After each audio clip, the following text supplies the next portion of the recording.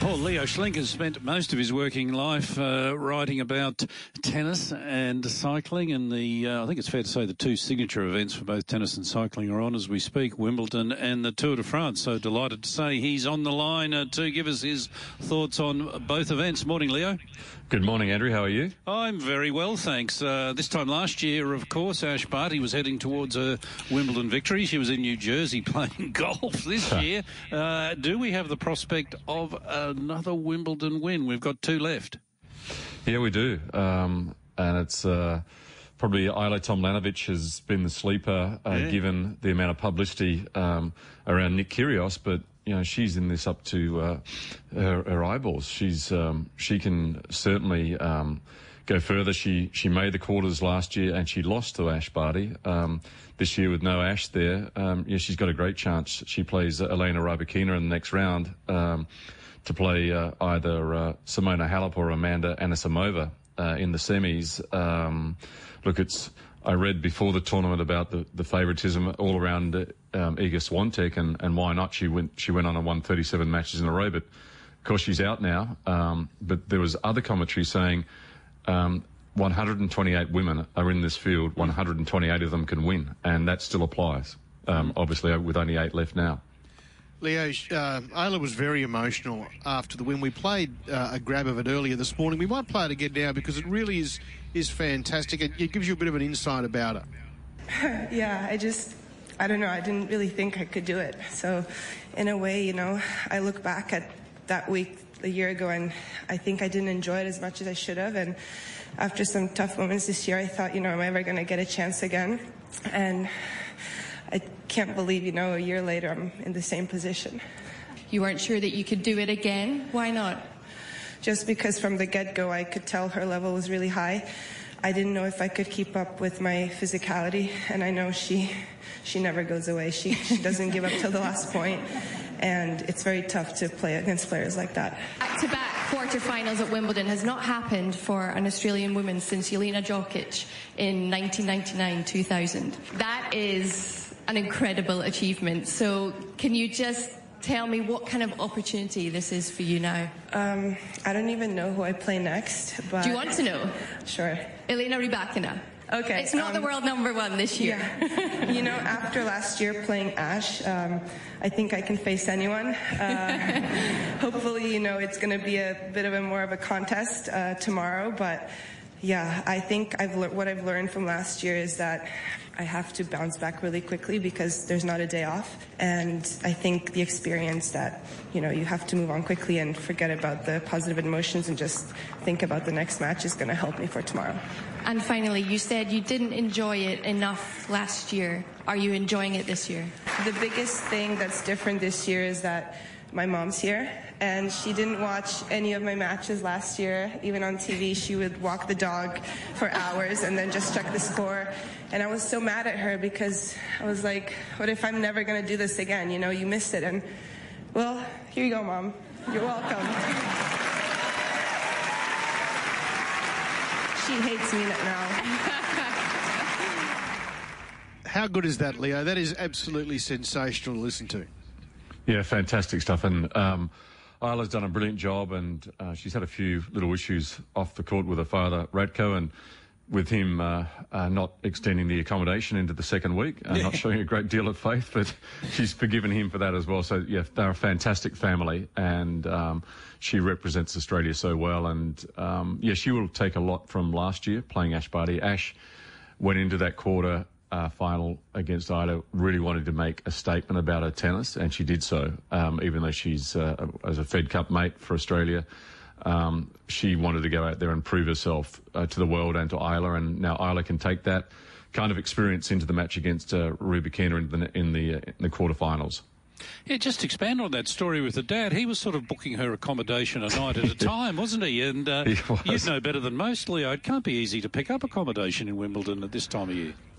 Yeah, it's tough, really tough, but it's kind of counterintuitive because the deeper the tournament goes, the more accommodation becomes available because players book, all of them just about, except for Ratko, book the whole way through, hoping that they're going to get to this last stages of Wimbledon, and then they vacate and and it's whatever it is. And housing is so popular around Wimbledon to rent places. But last year it was all because of COVID. It was all in a hotel. But this year it's back to the old way. But I think Isla is now in a hotel at close to Wimbledon. They're not, funnily enough, not turning the hotels right in Wimbledon, apart from the pubs.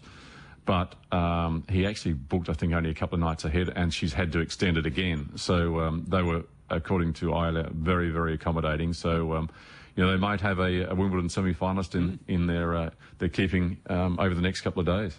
Well, let's just keep hoping that she keeps us to rebooking all the time, Leo. Absolutely. Look, she's got great form going into this, and the win against Cornet. Cornet beat Iga Swiatek. No one's been able to do that in 37 matches, so it's a great form line, and to do it from a set down is fantastic.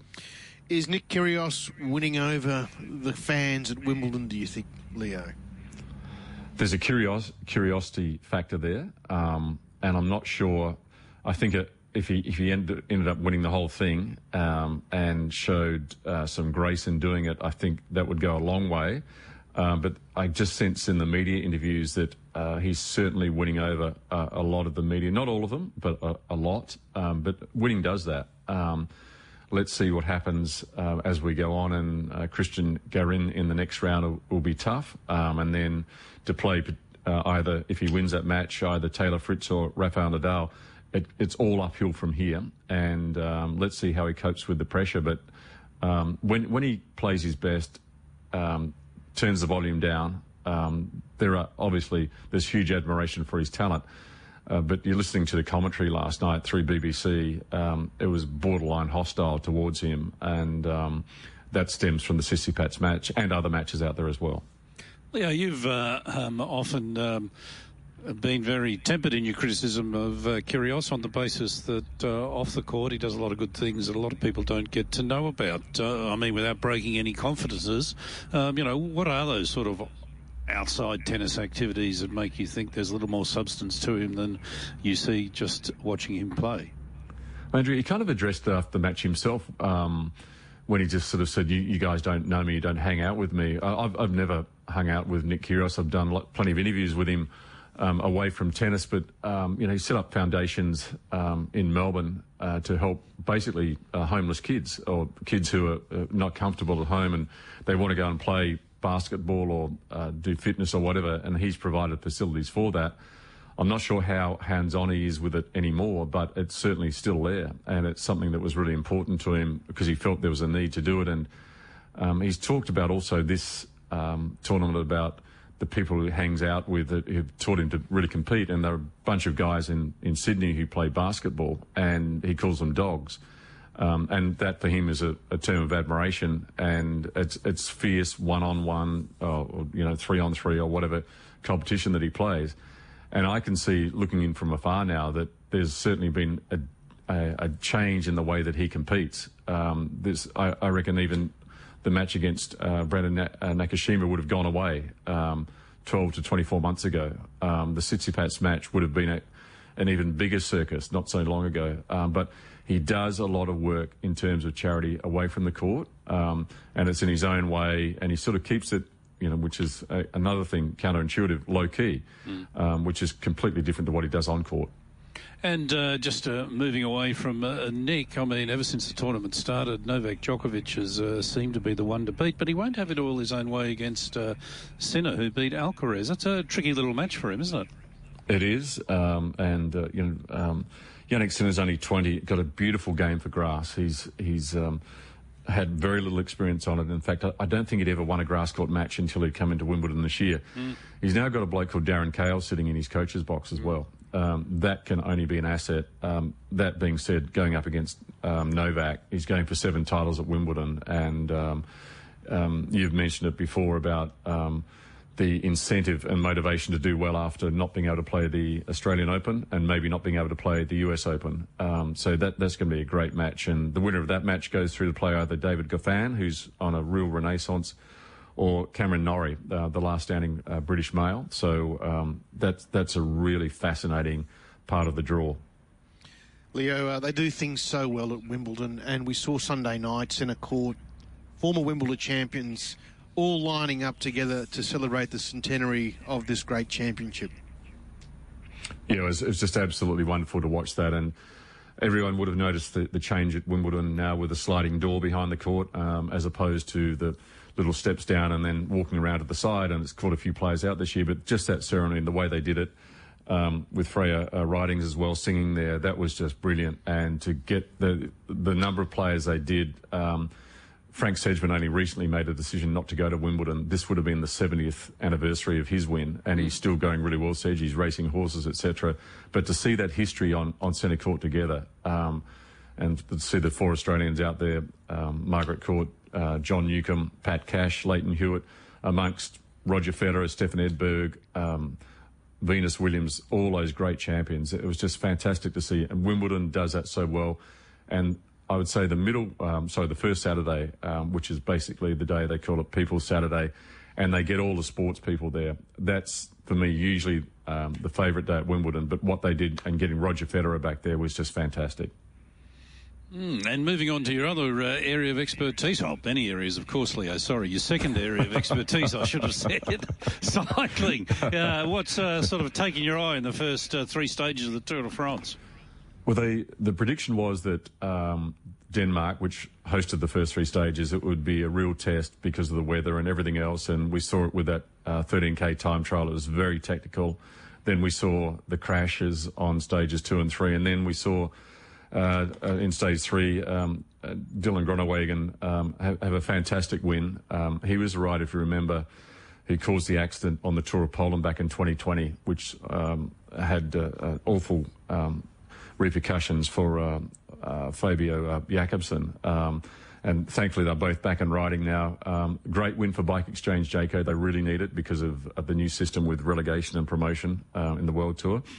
And Jerry Ryan was there to see it. And right now, we see the GC. There's only 7 seconds, as you'd expect, after 3 stages. But now the race goes back into France, resumes tonight, goes from Dunkirk to Calais, 170-odd Ks.